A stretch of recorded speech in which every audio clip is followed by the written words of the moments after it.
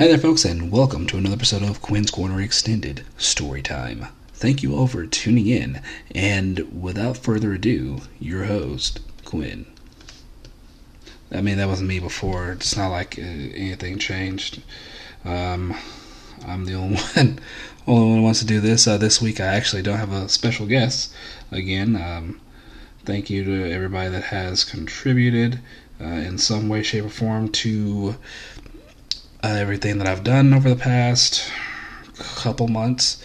This is the season finale for season 1, and I will take, like I haven't been taking a couple weeks already, but I will take a couple more, 3, 4, it might be a month, weeks off to try and write a whole bunch of stories so it can be something I can release back to back to back. And next season, like I said before, is kind of going to be a bit more of a uniformed storyline as well, where everything will kind of be centered around one major event that's going to be happening. I'm not going to say too much of what that is. Other than that, if you like to talk about the story, or if you just want to get in touch and just say, hey, thanks for doing this, and I like what you're doing, or hey, you suck, you can always reach out to me on Instagram, and that Instagram handle is _Quintaro, and that's QUINTAURO. And for Twitter, it's @TheQuintaro. So, the exact same thing. And also Facebook is just Quintaro Ansley, and I think I might be the only one. But if I'm not, I'm the one with the really cool sunglasses. Another little bit of announcement. Since doing this podcast, I know it may not be like a lot to everybody else, but for the past 6 episodes of Quinn's Corner Extended Storytime, there has been 121 plays. So thank you again to everybody. Other than that, ladies and gentlemen, without further ado, the season finale, The Shard, Part 2.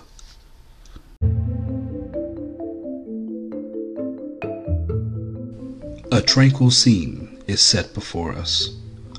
The sun starts to fall over the mountain peaks in the distance as the moon rises over the forest. The lively sounds of the day make way for the stillness of the night. A gentle breeze blows through the forest, and the sounds of a pan flute accompany it. Deep in the forest, near a small pond, sits a cabin where the sounds of the pan flute originates. Inside the cabin is a woman with skin as smooth and as white as marble, wearing a powdered blue dress that matches her eyes, with light blonde hair pulled back into a ponytail, so it wouldn't be in her way as she played. The woman played until the stars completely took over the night sky. The woman stood up to light some candles in the room to alleviate a bit of the darkness. As she does, a flash lights up the cabin for a moment. Once it dissipates, a man stands in the middle of the room wearing a hood. A look of joy overcomes the woman's face. The man removes his hood to reveal Zeesian. Nyx, my beloved. Nyx runs over to Zeesian, jumping into his arms. I've missed you terribly. And I you, my dear. Nyx kisses Zeesian with deep passion, then looks him in the eyes and asks, Did they find it? If they didn't, I swear I'm going to have words with Isaac about his so-called... In the middle of her rant, Zeesian holds up his hands and a wooden box appears. Then Zeesian clears his throat. There's no need for you to rip anyone apart, my love, for everything is coming together at last. Nyx then comes close to Zesian, placing her hand on his chest. She kisses near where her hand lays, and looks into his eyes. Zesian meets her gaze with a gentle rub of his hand on her cheek, then places his thumb softly under her chin. Zesian leans down, and once again the two meet with a passionate kiss. Nyx pulls away and walks into the next room. Right before she turns the corner, her dress lightly lands on the floor just in front of the doorway. "I suppose all this can wait until morning," he says as he makes the box vanish and then follows her into the room. The next morning, Nyx is awakened by the sounds of a pan flute being played outside. Wrapped in a blanket, Nyx goes to find Zesian sitting under a large oak tree near the cabin. "How did you sleep, my love?" The little sleep that I got was quite delightful. A mischievous smile comes across Zesian's face as he looks towards Nyx. After a few moments, the smile dissipates and is replaced with a look of determination. Zesian stands up and walks to the pond. Then he has the box reappear, holding it with a tight grip. An ominous wind blows by. "Do you feel that?" What? The wind? Zesian takes a deep breath. "Yes. It is the wind that carries my dreams into reality. These are the winds of change." I can't wait to see the world you create, she says with a look of pure infatuation. I'll go get dressed.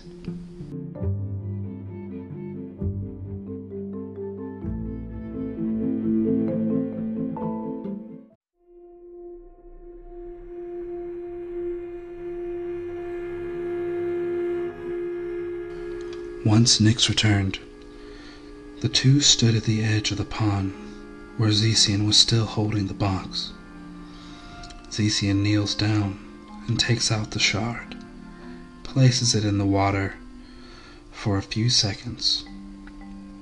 The shard begins to float on top of the water, only for a few moments before sinking.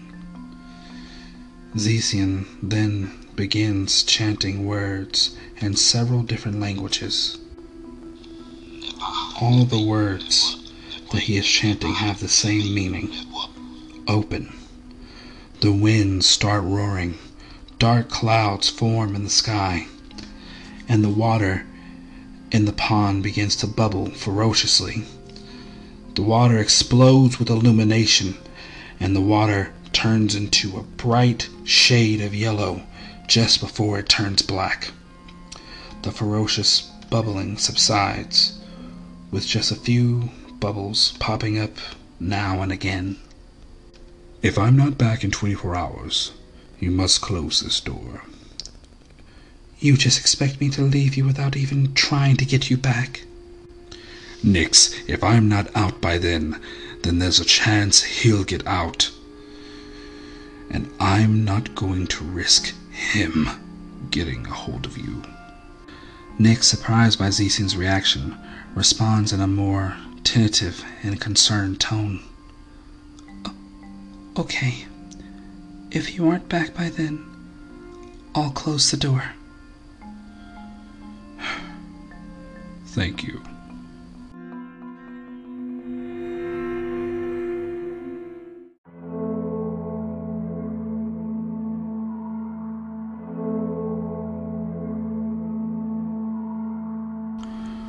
Walking slowly, Zesian goes into the pond. Just before his head dips in the water, he closes his eyes. Zesian keeps walking, but something feels off. He knows that he should be underwater, but there is no resistance as he walks. A soft, cold breeze hits him in the face, causing him to open his eyes to see he is standing in a field of yellow flowers.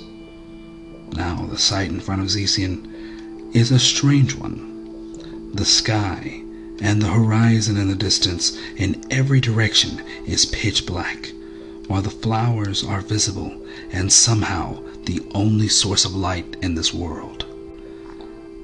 Zeesian looks around. As he does, he hears a whisper right in his ear, as if someone was standing right next to him.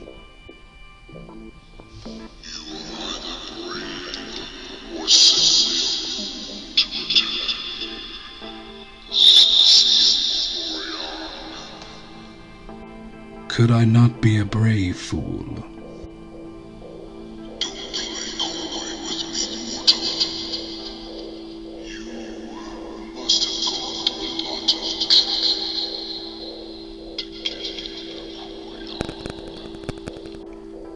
No more than usual.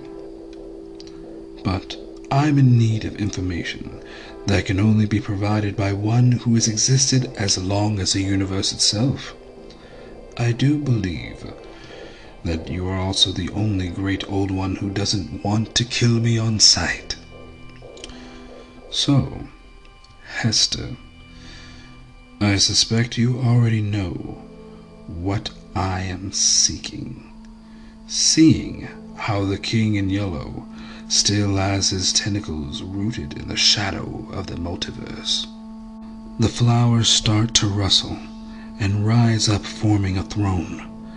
As the throne finishes forming, a tall figure creeps out of the pitch-black darkness at the edge of the field.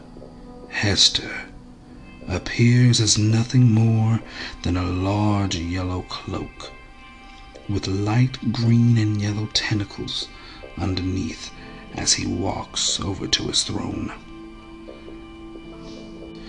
Hester sits on the throne and uses one of the tentacles to grab a mask out of thin air and places it where his face should be.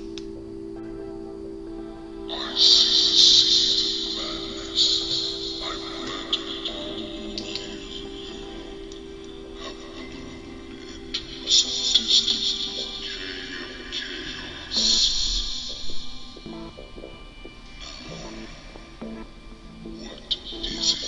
chaos. Zeesian pauses, then swallows all the nerves and anxiety that Hester caused, and looks right at Hester. How can I destroy the multiverse and recreate it all at once? I need to know if the whispers of eternity truly exist, and how to take a being's divinity. Hester lightly chuckles before answering Zeesian. What you are seeking to do will not be easy to accomplish. And if you fail, Zeesian, you will cause another calamity. But they exist. The whispers of eternity. The violet embers, the anvil words, and the hammer of beginnings are scattered throughout the multiverse. Do you know the location of any of them? One, but this information will not be free, Orion. What do you want?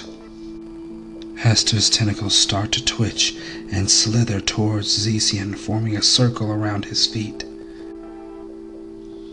12 souls. 12 souls of legendary warriors. What use would you have for those? Hester's tentacles quickly wrap around Zeesian's body, hoisting him into the air. Do not question me.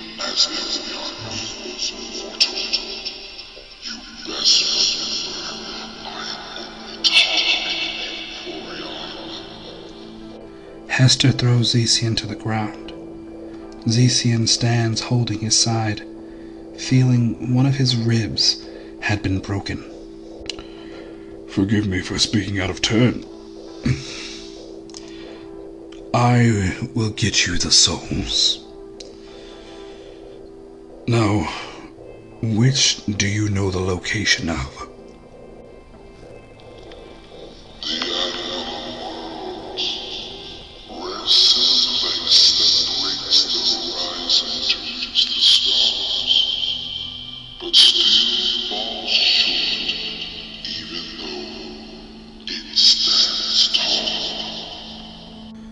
A riddle.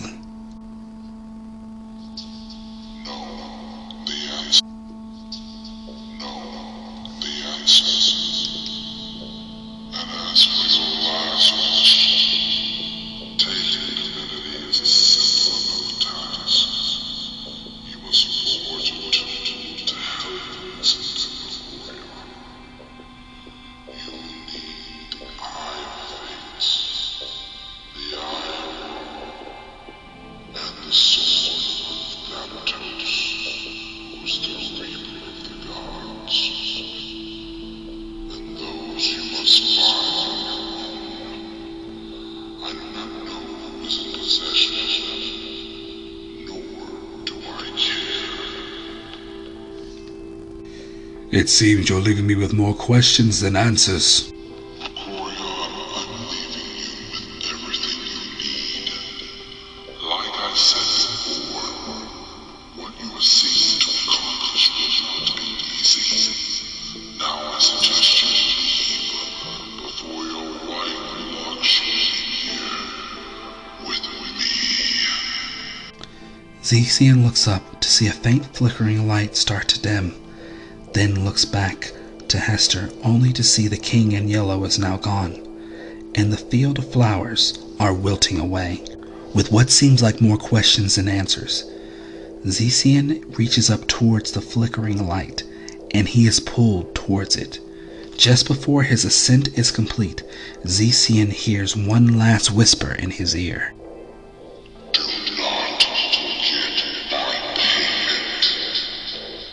Once reaching the small flicker of light, Zesian immediately feels his body engulfed by water.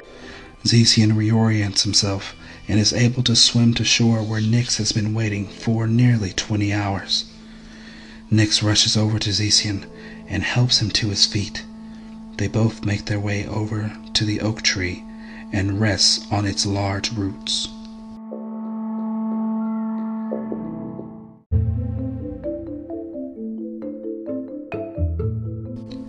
After a few minutes, Zesian finally speaks.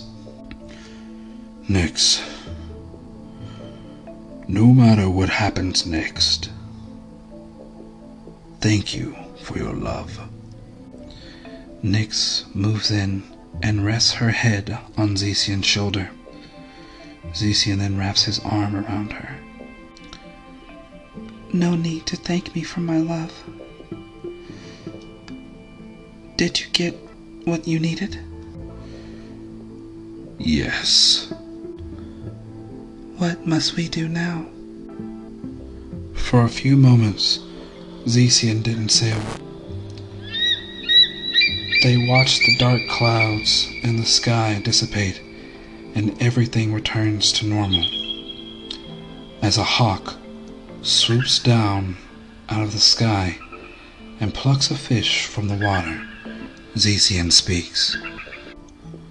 First, we assemble our forces.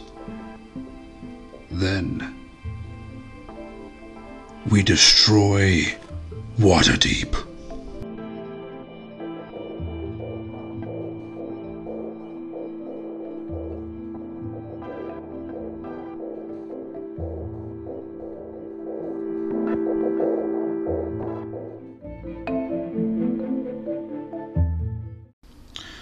Well, alright. That is the end of that. There is definitely more to come. Like I said, look back in around a month or so and we should be back. But until then, if you haven't listened to all the past episodes, go give them a listen. Let me know what you think. Thank you all again for tuning in. I think I've said thank you like 9 times already, but whatever. I'll just keep thanking you all until the world ends, whenever that is. But like I said, if you ever want to get in contact or anything, or just let me know what you thought, want to discuss anything about the story, you can always check out my Instagram. There, it's _Quintaro, and then also Facebook, which is Quintaro Ansley, and then Twitter, which is @TheQuintaro.